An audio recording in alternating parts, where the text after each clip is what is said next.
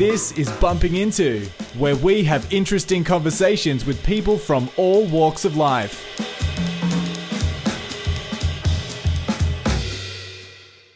Welcome to Bumping Into. I am Francis Populin. Anyone that's interested in history will love today's episode. I'm joined by Professor Peter Fritzsche, who is not only a professor of history at the University of Illinois, but also the author of a new book called Hitler's First 100 Days.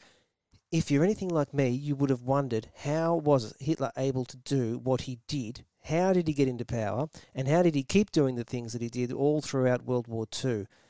All is answered in this episode. We start out at World War I.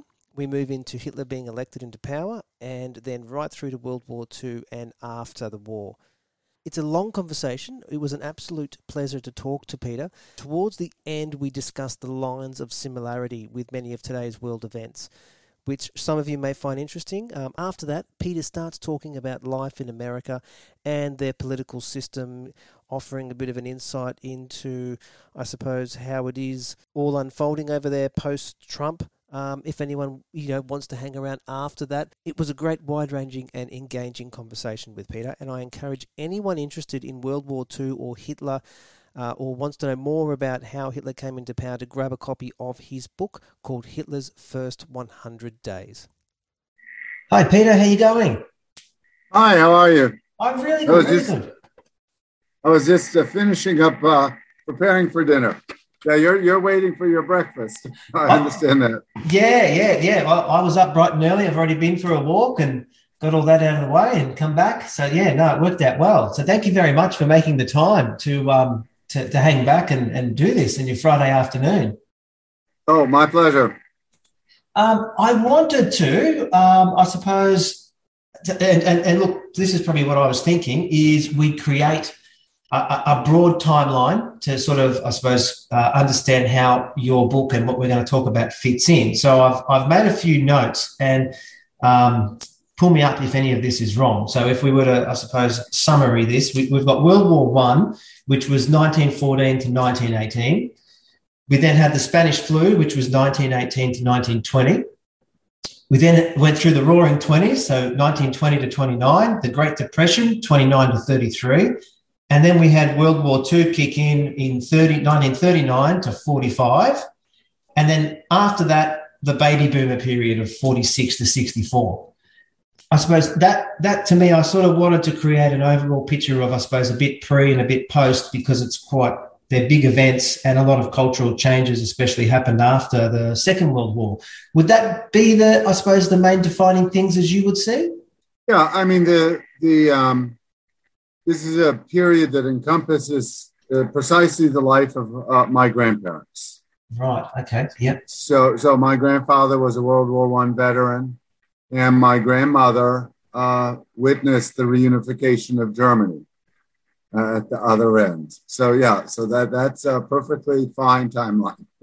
Yeah. Oh, perfect. Okay. So now that we've got that, obviously. I suppose you're probably the best person I wanted to summarize, I guess, if people are going to listen, to give them an understanding, before we get to the 100 days of Hitler there. World War I, which Germany lost, what was the precursor? What was the reasoning behind World War I for them entering or starting?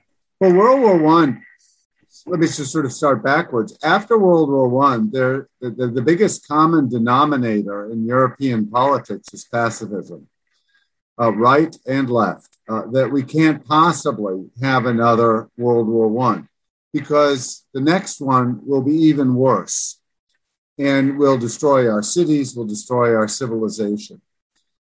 So what people learned from World War I is completely at odds with how it began, which is a struggle of Serbian nationalism, Serbian national claims on Serbian ethnics in the Austrian Empire, made poignant by the assassination of the Archduke on his visit to Sarajevo. Unluckily, it's the biggest Serbian national holiday commemorating the Turkish victory over the Serbs in 1389.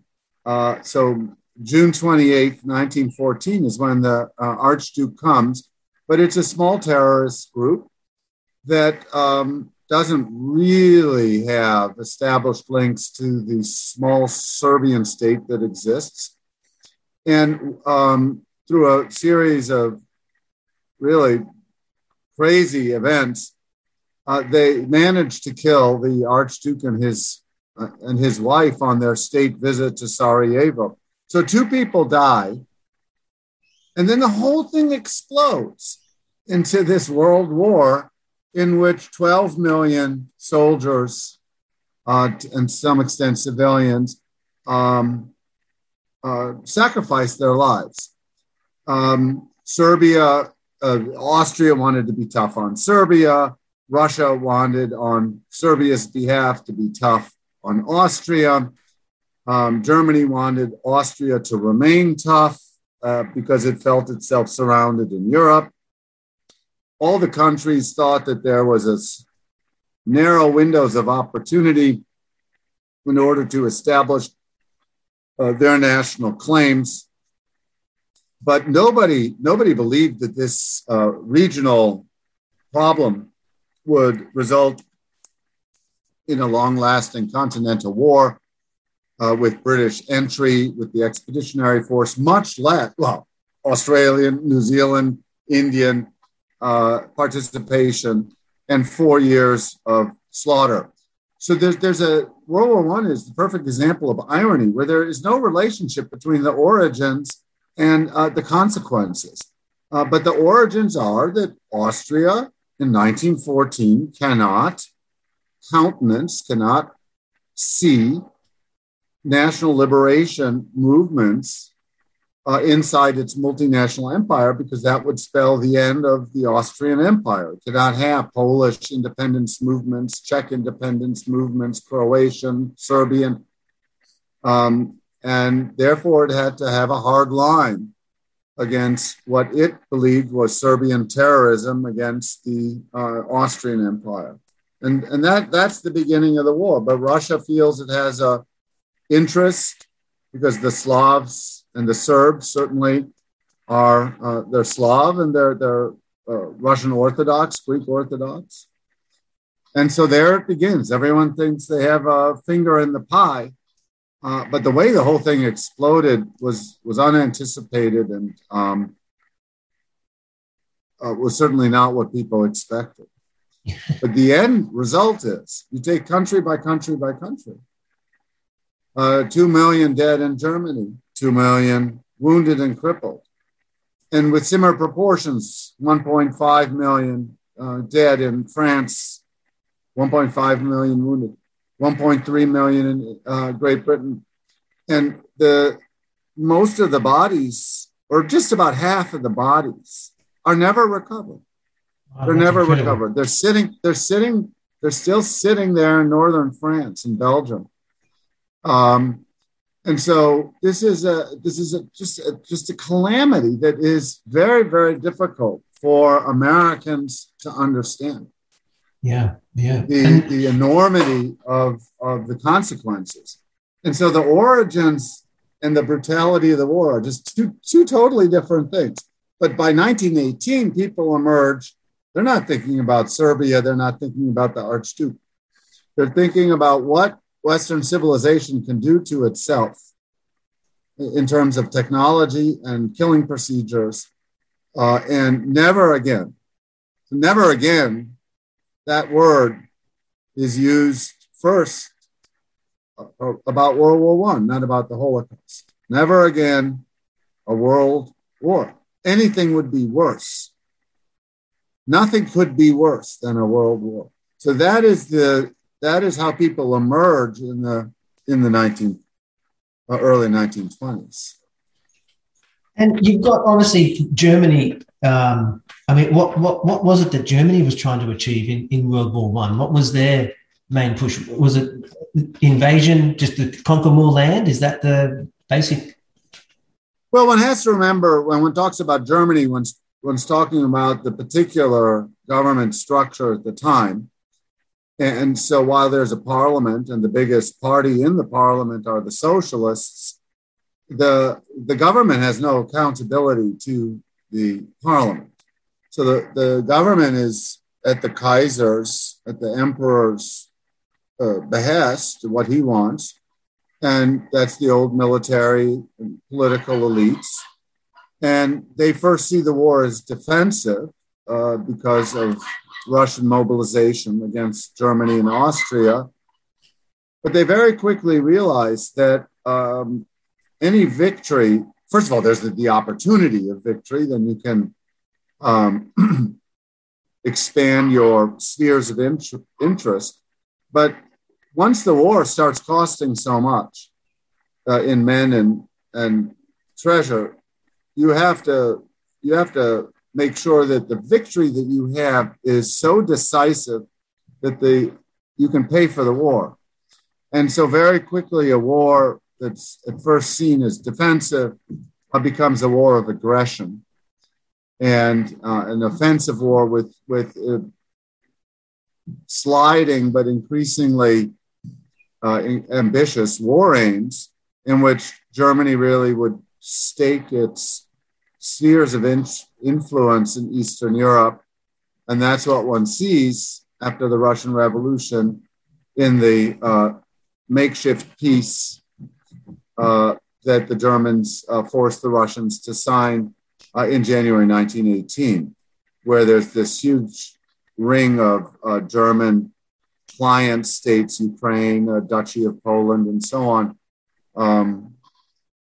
And much of the old Russian Empire has been gobbled up by that belt. So it becomes very quickly an aggressive war, which registers the huge stakes of treasure and lives.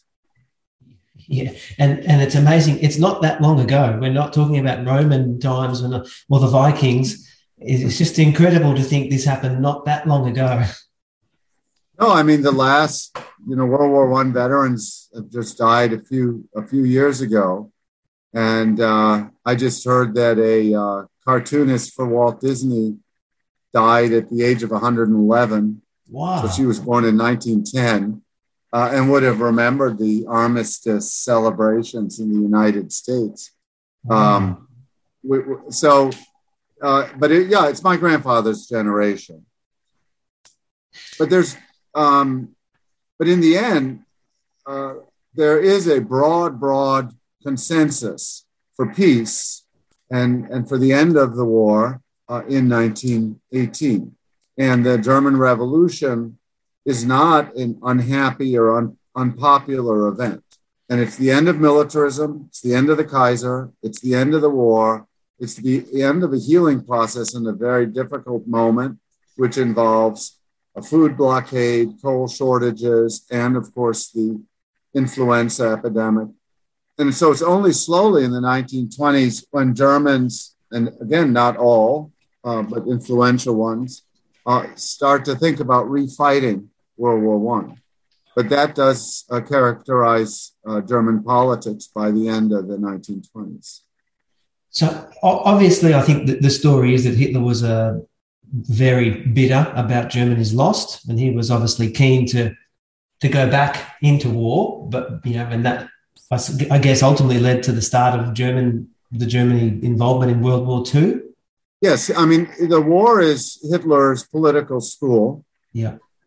And he serves for 4 years, a long 4 years, and he is in a dangerous position as a messenger between units.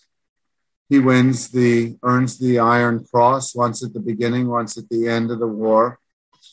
And then he returns to Munich, and the revolution takes ever more radical forms.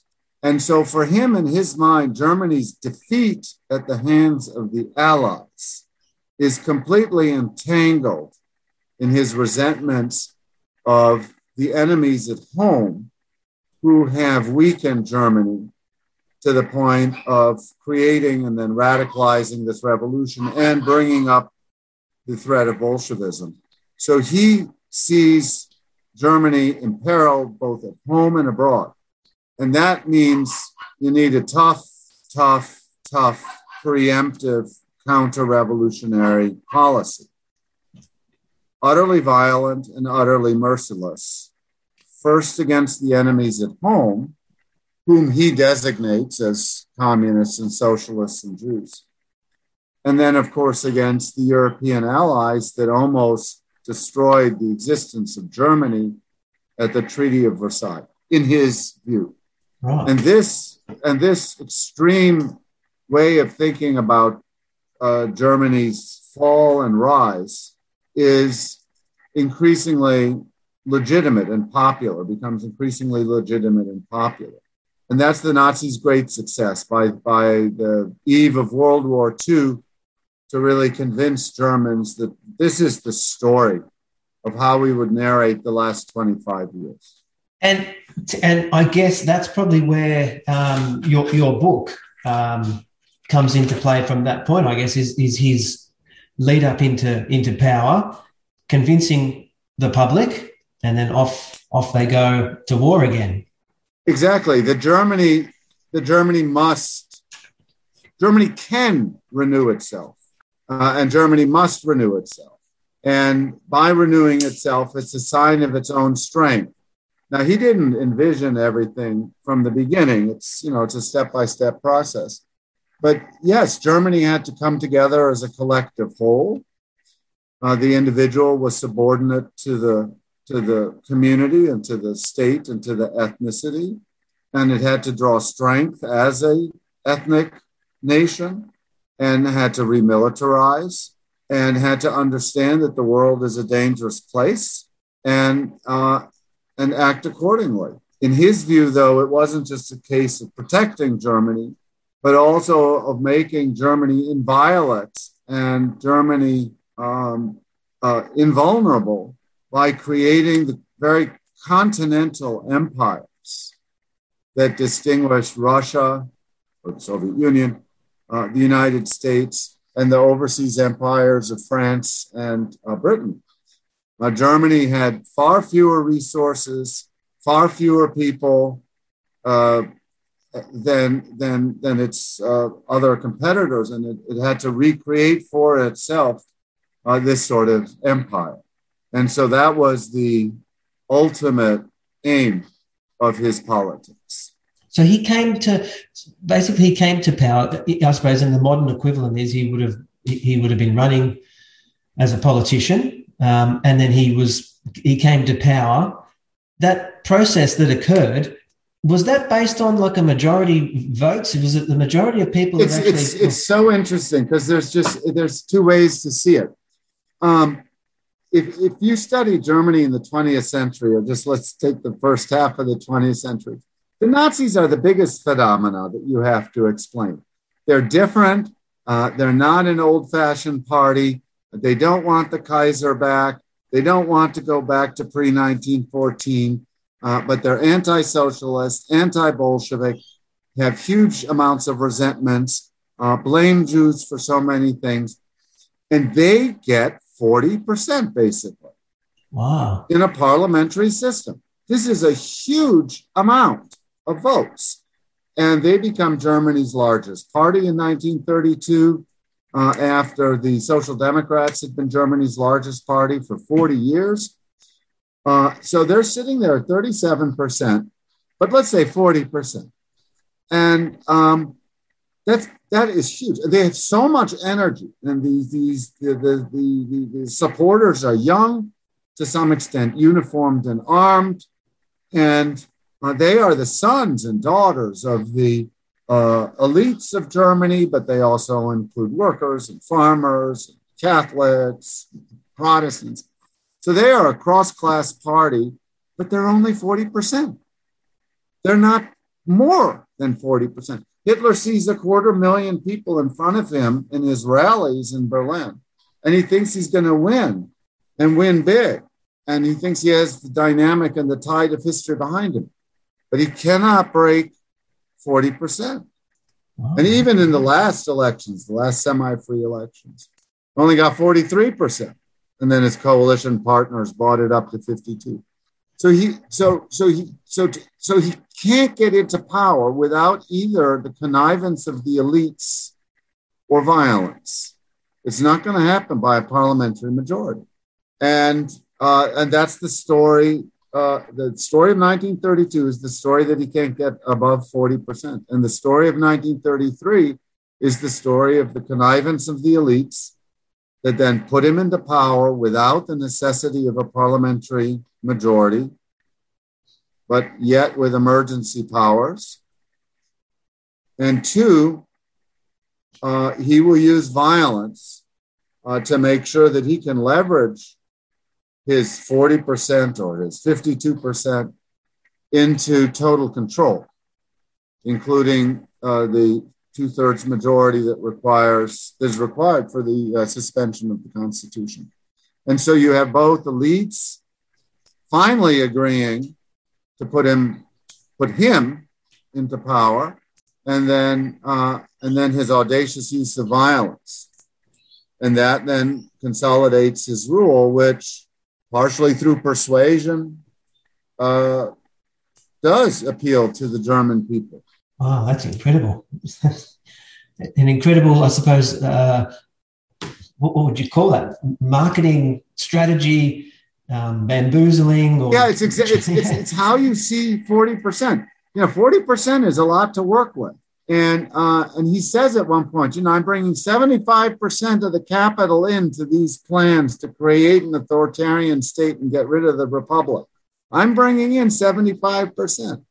Now, someone else is going to have to bring in 25%. But remember, I'm bringing in the great majority of the resources. I have the votes, I have the people, I have the press, I have the money. He's a self-supporting party.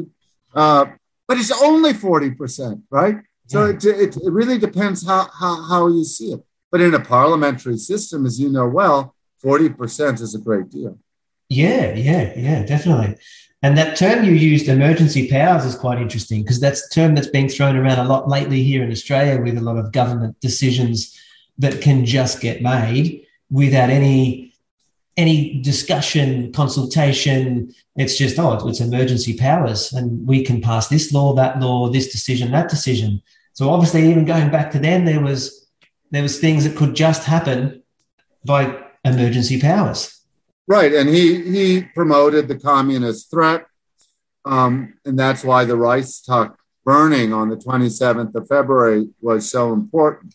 And he got temporary emergency powers to suspend basic civil rights at that point, and promoted the idea of the communist bogeyman, that there's a communist conspiracy. And many Germans believed that because the Reichstag was indeed on fire, and then was able to get the 2/3 majority after the elections in order to basically permanently suspend the Constitution. And these are this 2/3. It's interesting how it happened. He allowed the communists to contest the elections, but then he banned the party after the results were in, which meant that the communist deputies weren't able to take their seats, which means that the number of parliamentarians in the parliamentary session was less, minus the communists, which means your bar for the 2/3 majority is also that much less. Yeah. And if the socialists voted against the suspension of the Constitution, as they did, you could still get the 2/3 if you get the Catholics with you. And that's the great shame of 1933, is the Catholic Party provided the 2/3 majority.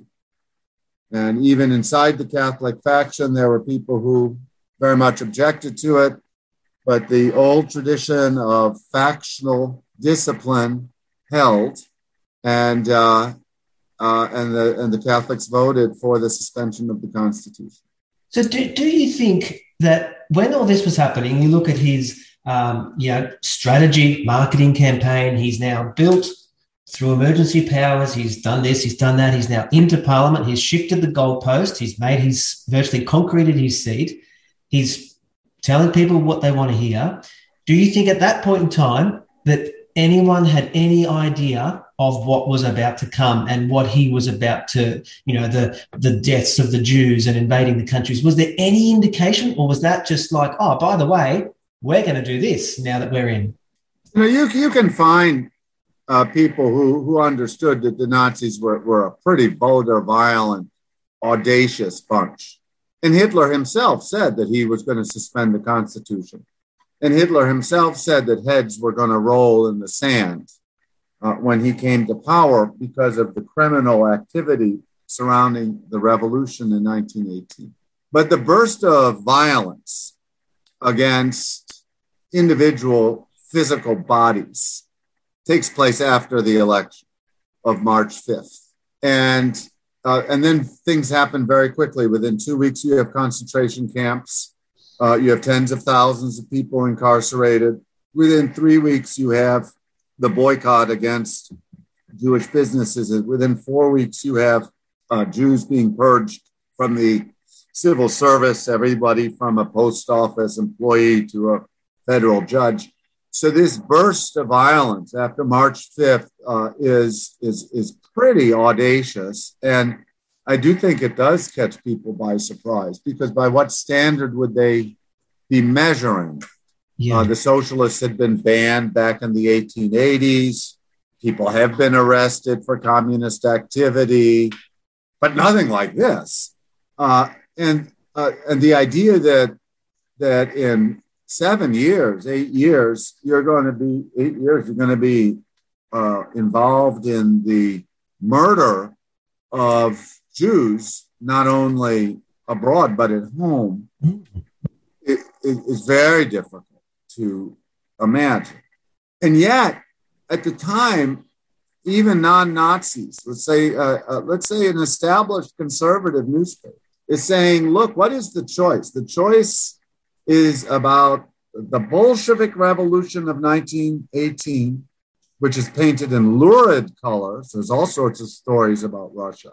Or the patriotic gathering of national forces that we see celebrating Hitler on the 30th of January, 1933. No one's talking about law and order. No one's talking about the Constitution. No one's talking about legal order. They're talking about the choice is Bolshevism or this national revolution. So they've already pitched it in a pretty dramatic way. And that drama is just going to unfold. Can anybody predict it? No. But they've already dramatized it. Yeah. So the answer is no. No one could not predict it. With a small yes. Yeah. So, and tell me if I'm wrong, obviously he had the media either on side or under control, because they became the messenger and obviously painting this picture. And what's so interesting about the media is that not only could he project images on the media and the radio. So, for example, the radio constantly broadcast the cheers. First of all, he would interrupt a music program and then say, here we have a rally, Hitler's rally. So it would go from one moment to the next, from Bach to Hitler for this, emergency broadcast. And then you'd hear the roars of the crowd. And people believed radio more than newspapers at that time. And so the roars of the crowd seemed to be the roars of the nation. The microphone was just simply broadcasting the voice of the nation. Yeah. So you have these cheers and screams and songs. And so all the images and all the sights and sounds of acclamation, whatever their limits were, act as registers of national acclamation. It seems like everybody is going over, and that these rallies really do represent the nation. And this is done time and time and time and time again. And people, and then you see, everybody else is rallying. Yeah. I better rally too. And by the way, people also wanted to consume national unity. They wanted to consume the end of national fracturing. They didn't want these fights on the street between the communists and the Nazis.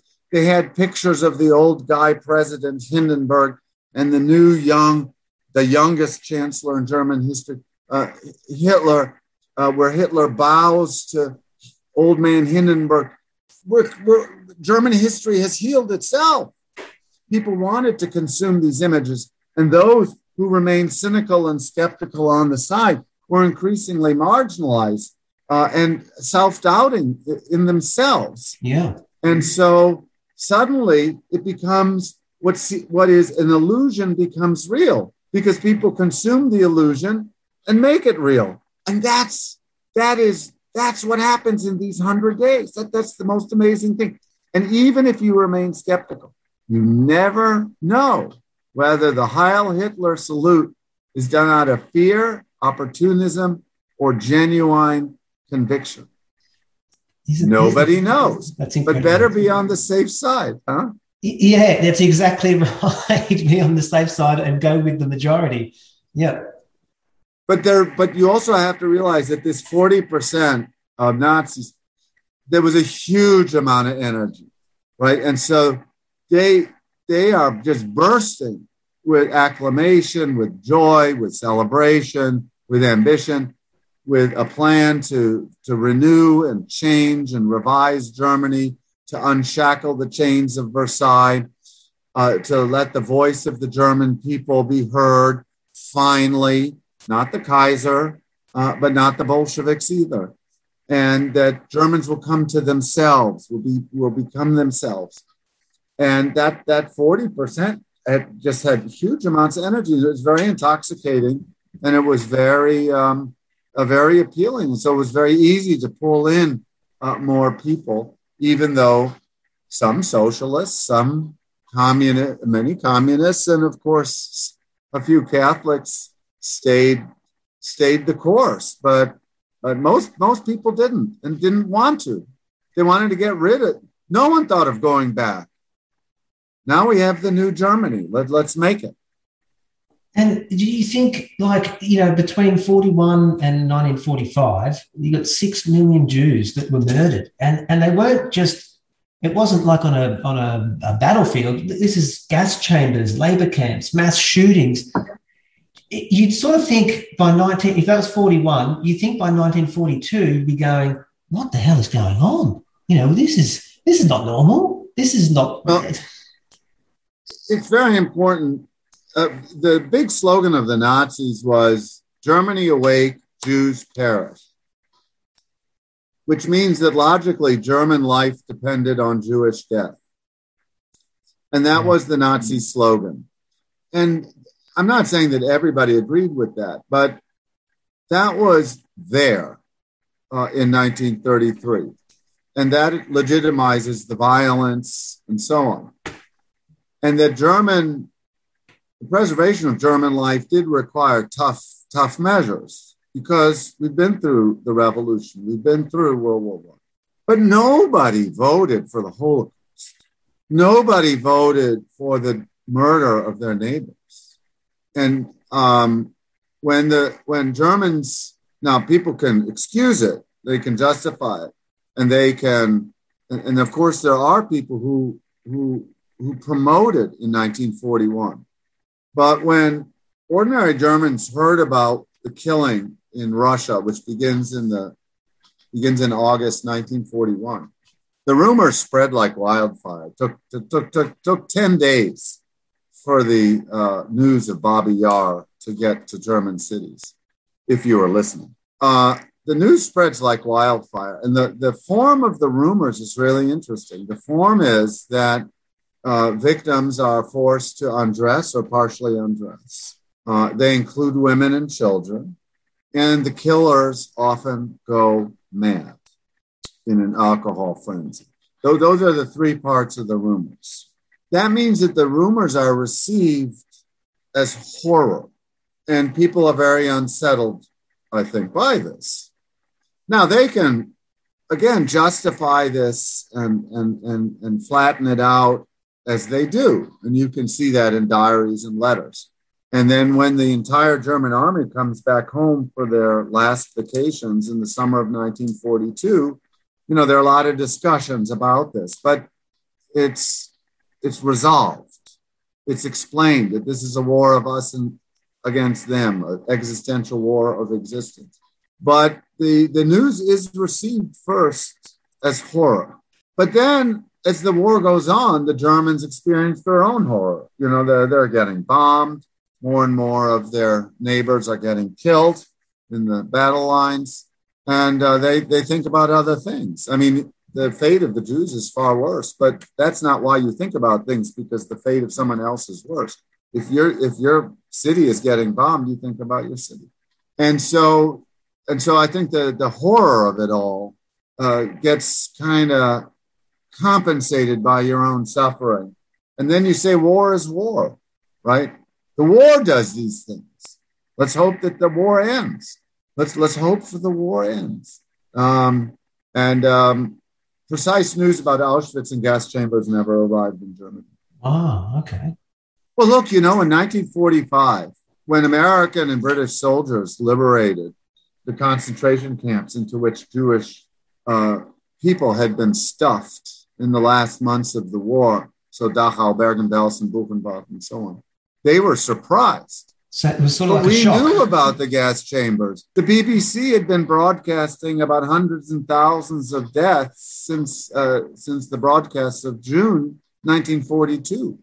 The Polish national government in London had created a white paper in December 1942.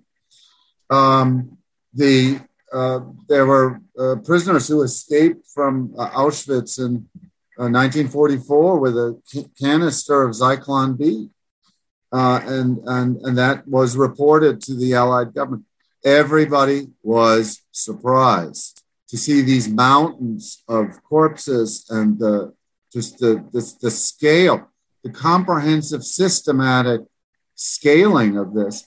And you know who else was surprised? The survivors were surprised, because the survivors in Theresienstadt and elsewhere, they were hoping they would find their family members still.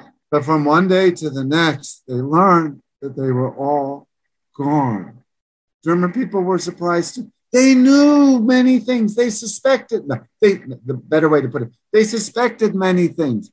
They had heard these words. They knew about 1941, but the killing fields in the Soviet Union. But everything was an event, It's not pieced together as one big policy that rolls on and takes the Jews from Corfu and Rhodes and Crete and puts them on boats and then on trains and then into... Nobody thought in these terms. Even the Jewish Telegraphic Agency based in Jerusalem thinks in terms of events and atrocities and not a systematic policy. And so there is a moment of tremendous revelation in 1945 about the systematic nature of this, even though every fact is known. You walked in the streets of New York in the summer of 1942 and wanted to figure out what's happening, you would find out everything, including the names, the exact and precise names of the people who 20 years later would be put on trial in the Auschwitz trials in Frankfurt in the mid-1960s. All of this was available, but you didn't piece it together. You had the facts, but not the knowledge. Why? Because it was unbelievable. To us, it's still unbelievable. I teach courses on the Holocaust all the time. It's unbelievable. Yeah. Well, that was one of my questions, is how long after this did the German people stop and actually go, oh, well, what have we done? This is incredible. Well, I'd say it took 1968. Then the fathers were accused. Wow. In the student revolts of the 60s, the fathers were accused. And Germans understand full well that this is not only the Nazis, who then become a very small group, after the war. But this is a much broader social situation, and that many, many Germans are complicit in all sorts of ways, through knowledge, through help, through giving coffee to soldiers at the train stations, through taking photographs, whatever. Every photograph we have of the Holocaust is a German snap. Why do we have photographs of Jews being killed? These are commemorative photographs. Have gone further than any other nation in the world in understanding this. And it's a very difficult knowledge to have. 16-year-olds don't want to go to the beach in Italy and be thought of as Germans. They want to be thought of as boys and girls. But that's just the way it is. And so it's both. It's a knowledge that is difficult to handle. And the difficulty of handling it has to be part of the knowledge. And I think that the Germans have done this quite well compared to the United States or Australia. Okay. Yep. But let's stick with the United States. Yeah. No, we can throw them both in the mix. That's okay. But before we go down that path, what was Hitler's problem with the Jews? Was there one summary? Was it, I don't like them because? What was this underlying hatred that he just had? How do you define that? Actually, I don't think he had a hatred. Or hatred doesn't even begin to encompass it. He thought in modern biological social Darwinist terms, in which there are biological entities that are given worthiness and unworthiness. And for him, the Jews were alien, dangerous, and here comes in his psychosis, a lethal, imminent lethal threat, and needed to be segregated out as fast as possible. So the old Christian view of Jews that they don't assimilate is the opposite of Hitler's. The great fear would be that they do they would assimilate and go into the biological body. And so for him, it was just a scientific, hygienic separation. But of course, I mean, the hate, what you say, the obsession is that it's the Jews and that this has to be done immediately. But the first victims of biological cleansing in Germany were Aryans. It's not known very well, but 400,000 Germans were sterilized between 1933 and 1939. And 400,000 others were threatened with sterilization, but managed to appeal or, just delay the procedure, or then came the war. So we're talking about 800,000 people, plus their families who know about this, in a country of 65 million. We're talking about more than 1% of the population. And, but 400,000 people are sterilized. Aryans. And actually, it's very interesting, this isn't very well known, but in Judgment at Nuremberg, it's the figure of Montgomery Clift, the somewhat simple peasant, at the trial, who testifies about his sterilization. The 1960 whatever movie with Spencer Tracy and so on. This is one of the only and first and only mass media representations of this. So they're going all along the line. They want a biologically healthy entity that will survive the rigors of the 20th century. Yeah, that's incredible to think. And he had just segregated one whole race there of just saying, well, you're inferior to my view, and that's it. This is a final decision. Right. I mean, there were little courts that would decide that, and you could appeal, and most of these people were simple, and some of these people were perhaps criminal, and in any case, they could be visualized as of the lower orders, but often they weren't. But 400,000 is a huge number. Yeah. And if you think of the 400,000 also threatened, and then you think just multiply it by 3 or 4 with the number of family members who must be involved in these situations. And this is anything, it's mostly depression, schizophrenia, but it could be hereditary deafness. It could be promiscuity, alcoholism, all sorts of things. And you touched on how Germany dealt with moving forward and the repair after. and in comparison to, I suppose, the Australian American way. What is that view that, what do you think they did do as opposed to what others didn't do? Well, they had the greatest Keynesian project of all time, which was a rearmament program, and ended the scourge of long-term unemployment in Germany, creating the idea of the good old days, sort of represented by the Berlin Olympics, of peace and prosperity. And people began to resent Hitler for threatening that peace and prosperity, with his endless wars. They didn't want to lose the war, but they sure as hell wanted peace. Yeah, they didn't want to be fighting. They didn't want to lose. Yeah. But they didn't want to lose. Yeah, and that's fair enough. Yeah, I mean, but that also goes back to 1918, when Hitler had, basically convinced, but they had convinced themselves that Germany had been basically at the point of extinction then, and so it can't possibly be at the point of extinction now. So they still thought in the virtue of the collective versus the sanctity of the individual. Until the very end. It's interesting because if you look at Australia and Japan, obviously were at war during World War II, and there was that thing that the Japanese were, extremely violent and aggressive and, ruthless.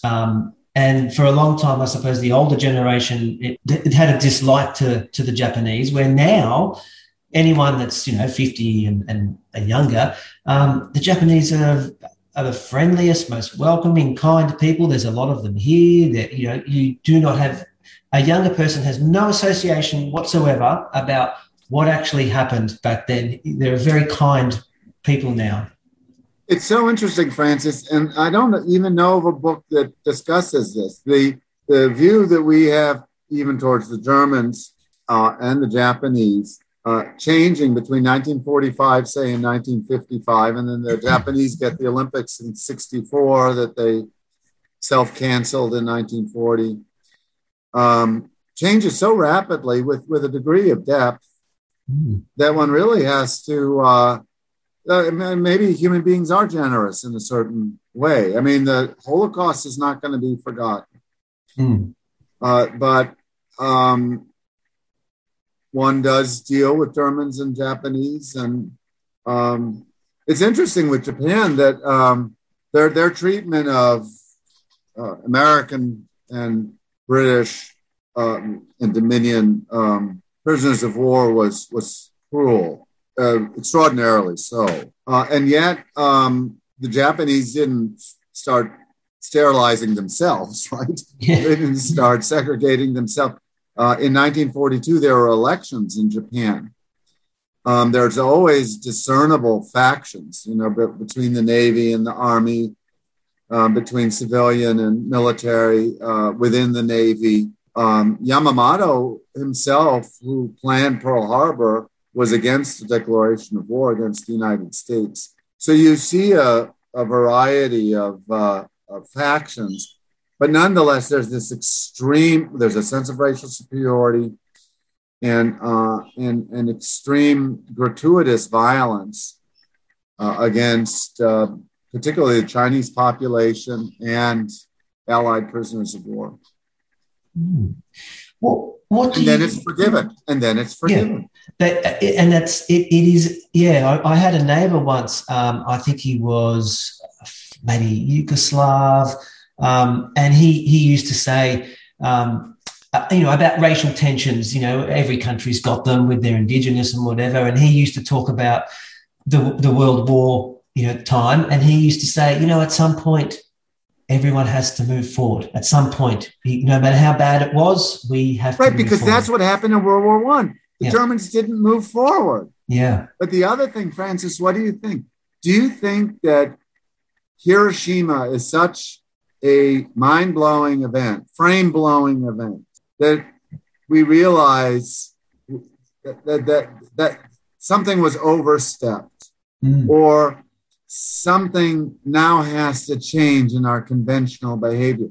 I mean, maybe the vast destruction of German cities. I mean, the biggest death moment in World War II is actually the March raid on Tokyo, not Hiroshima and Nagasaki. But that, in a way, does change the way we require ourselves to talk to each other. What do you think it would have looked like had Germany not been stopped? If they had won and had, England had surrendered, what do you think Europe would look like now?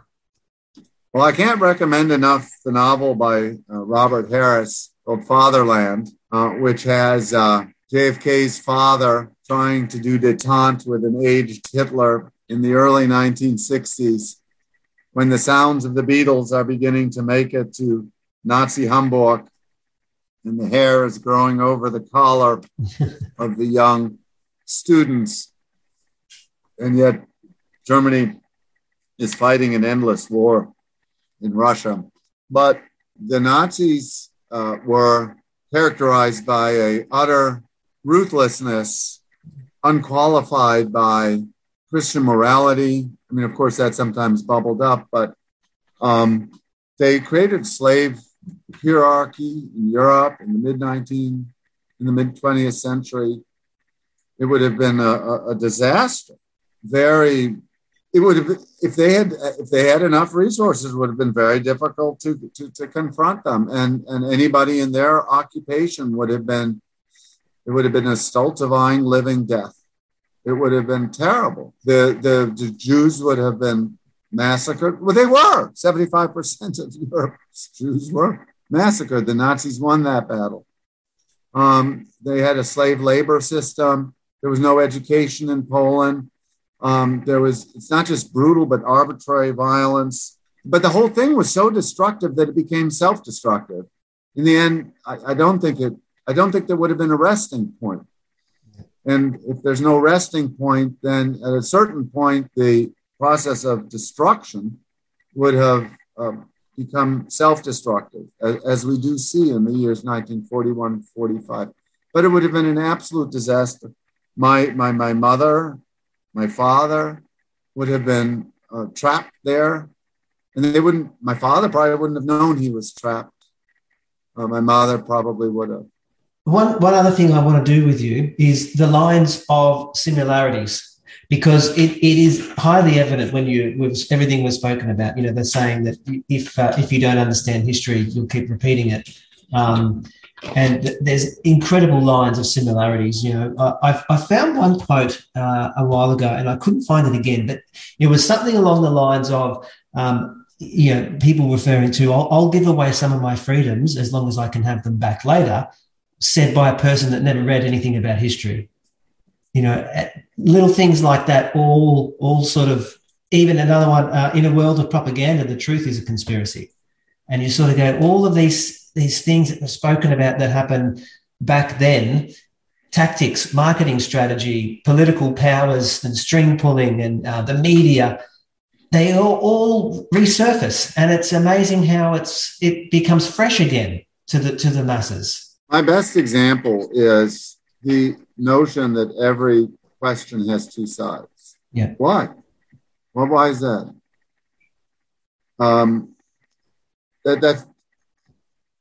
They're not two sides to every question. That suggests that, the truth is sort of the middle. Yeah. And then there's these two sides. And then they have to be reconciled. I mean, on certain questions, there are not two sides. I'm sorry. There's not two sides. Whether we're talking about slavery or whether we're talking about gratuitous violence or we're talking about the Holocaust, there are not two sides. And the idea that in a political situation, when we talk about the two sides, that we should weight them evenly in the discussion. Let me just pull out my hand, that the Democrats have been as extreme as the Republicans is demonstrably not so. 75% of the movement away from previous positions has been Republican movement to the right and not Democratic movement to the left. But we content ourselves with very simplistic, even almost pre-political concepts like every question has two sides. And that's where it starts. Yeah. But the situation that we're in is this.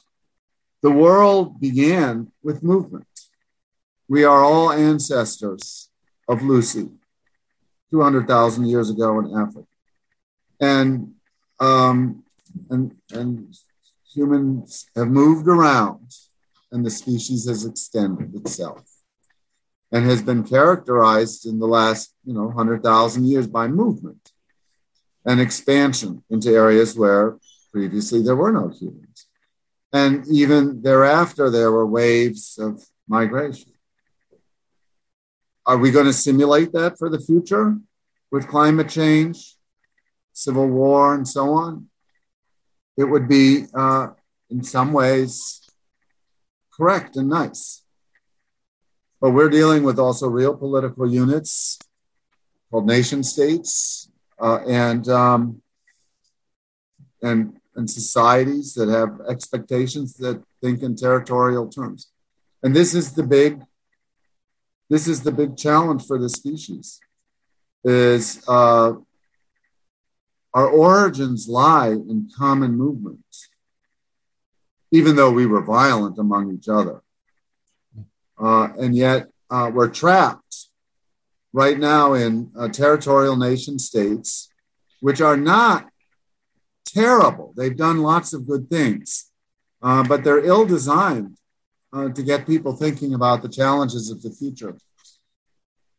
So what are we going to do? And the friction results in mistrust and racism. And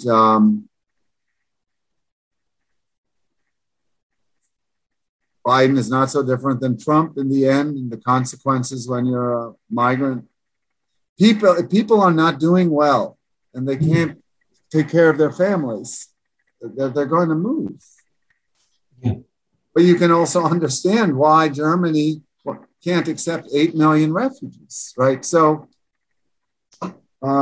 this is the big discussion.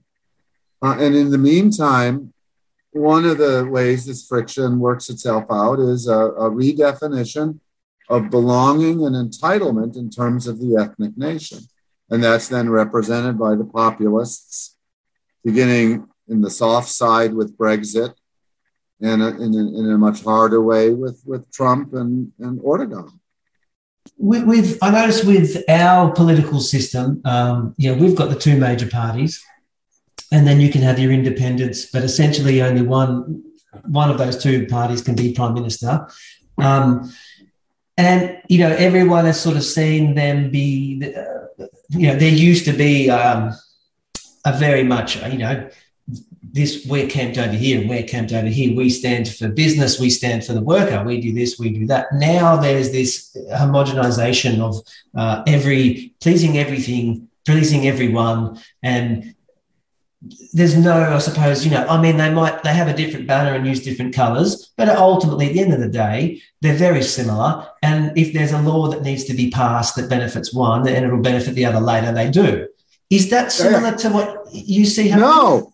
No. You see, that's the European view. And it's true, perhaps, for the Australian parties, and it's true, perhaps, for the German parties. But in America, there's a real partisan divide.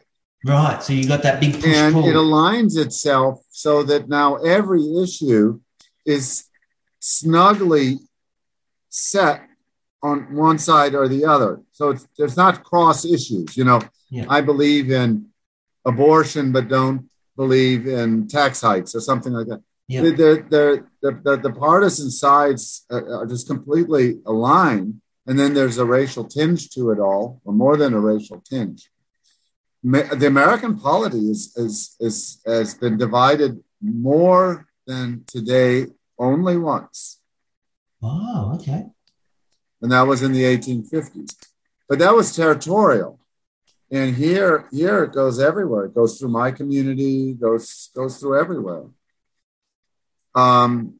But in terms of Australia, there was an article in the New York Times yesterday that said, is Australia becoming a dictatorship? Yeah.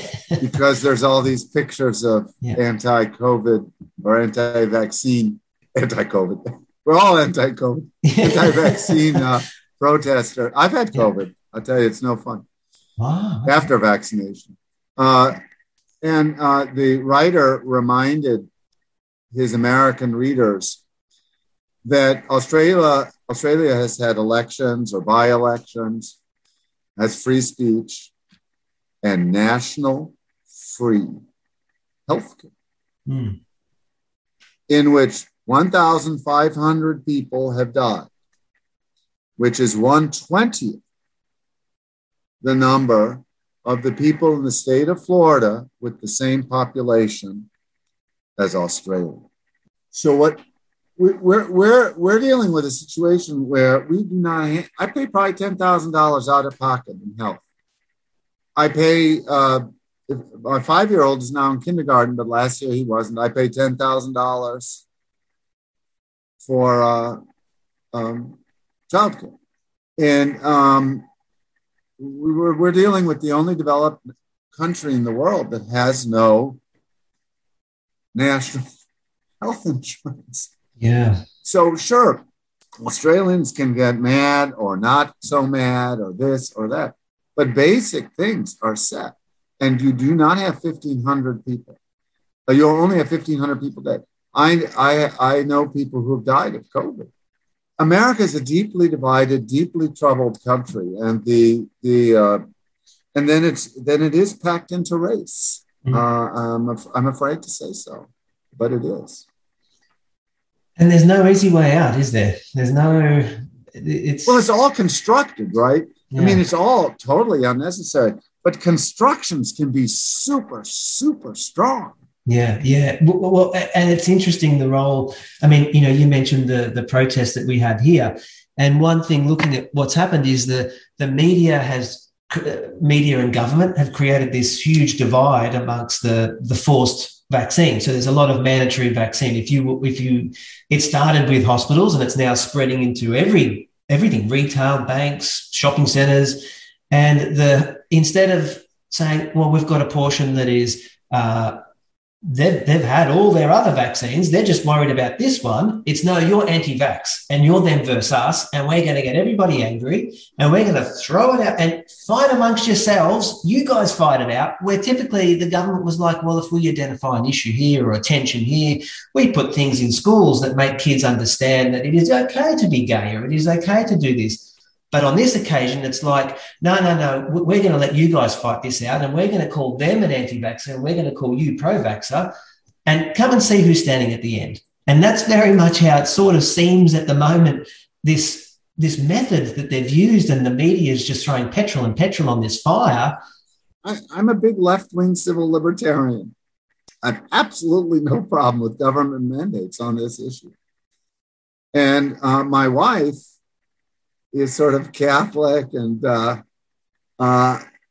is vaccinated, but is really worried that the government comes up with these passports and division systems and tiered citizenships. And I mean, I get it theoretically, but it doesn't bother me. I think that the big gripe is the whole, the other ones have been mandatory for schools and daycares here for a long time. And obviously they've been around a long time. I think it's that whole, well, if you can force us to do that, what else can you force us to do that we don't have a say on in essentially a free democratic country? The mandates of the federal government don't seem to be so overriding in the United States. I mean, there's a lot of collective responsibility. The article about Australia mentioned, where we're constantly on the verge of disaster with fire, with insects, with animals and disease. And we must think collectively rather than individually. And there are not a lot of collective mandates in the United States. You need a driver's license to drive a car. You don't need anything to carry a gun. Yeah, that is bizarre, isn't it?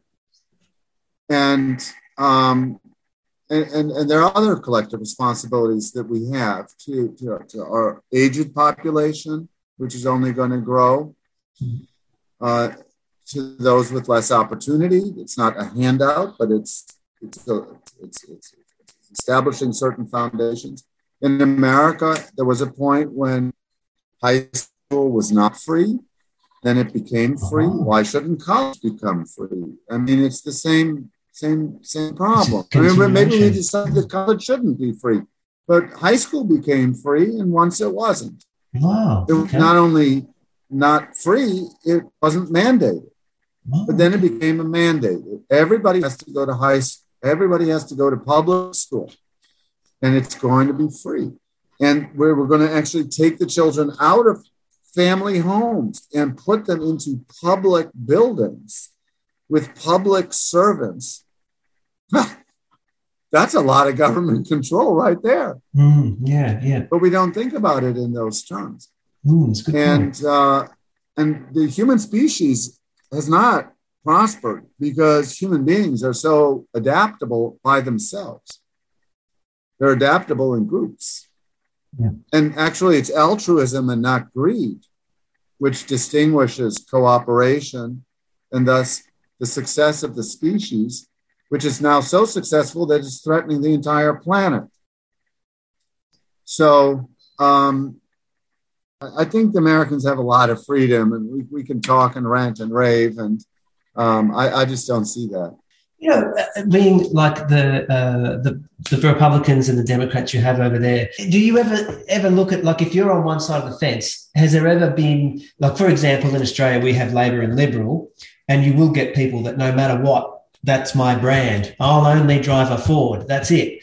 But then you'll get a lot of other people that say, well, you know, at the time, this guy running in the Labor Party was quite good, and there'll be a shift regardless. Is that or is it very brand division no matter what? It used to be much more in America. And local elections were different from state, which were different from federal.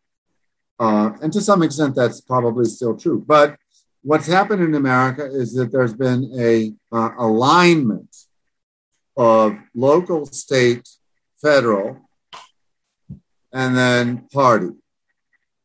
And so the crossover is much, much less frequent. And therefore, the predictor of elections is the primary, in which the party decides who's going to run, rather than the election in which you decide between the parties. Right. And that has become a trend that is much, much, much stronger. The other question you're asking is, do I know Republicans and do I speak to them? And the answer is yes. But it is very surprising, the number of Republicans who believe that Biden didn't win the election. Oh, okay. So that's still a big ticket item. It's more than half. Wow. And this is not an issue like, do we believe in this tax rate or not? This is a fundamental issue of how do you see reality, and how do you see the country?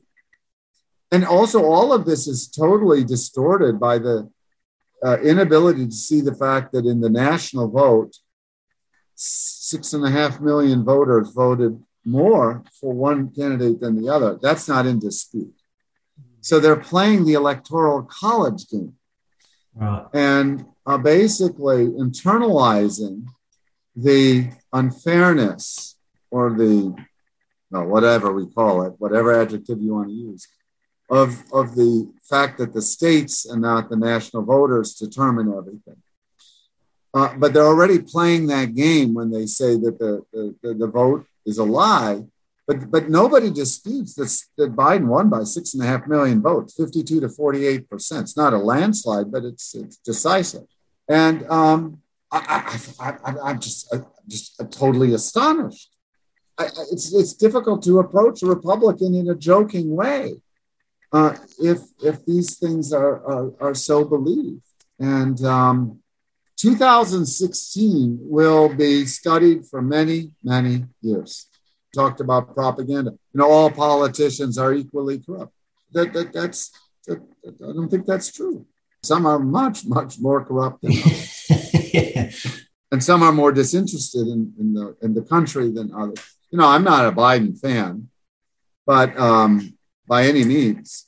But the distance between him and Trump is like enormous. Yeah, it would be. And it's yeah. not just a quantity thing; it's a level thing. And I mean, one thing thinks he's a president, another thinks he's a hustler. Very different. Yeah. Well, if not for anything, it's exciting times we live in. It is actually. It's very, very different. 2016 was an extremely big surprise, and you could add in Brexit there. Yeah, I was going to say that too. That was unexpected as well. Yeah. But what we see underlined is our incapacity to politically solve problems, combined with the urgency to do so, because climate change is here, and you know it in Australia better than I do in Illinois. But we have to solve that problem, and in America we also have to solve the problem of inequality in this healthcare crisis. Look, I am super grateful of your time. I know it's getting late there over there now. It's definitely dinner time for you. So I don't want to keep you too much longer, and I could talk to you all day. So I'm really, really thankful. Well, look, thank you, Peter. It's been absolutely lovely talking to you. I've enjoyed it so much. Hopefully we get to speak again soon. And if we ever open up our borders again and you decide to come over to Australia, you'll have to come up to Queensland and make sure that you let me know, and we'll go out for a lunch or something. Wonderful. All right, you take care. Yeah, thank you again. Thank you. And I look forward to catching up again at some time. Anytime. Stay in touch. Bye-bye. Bye-bye. I hope you enjoyed the show. If you do know anybody that you think would enjoy it, please do share it. And you can always find out more at bumpinginto.com.au. Thank you very much for listening.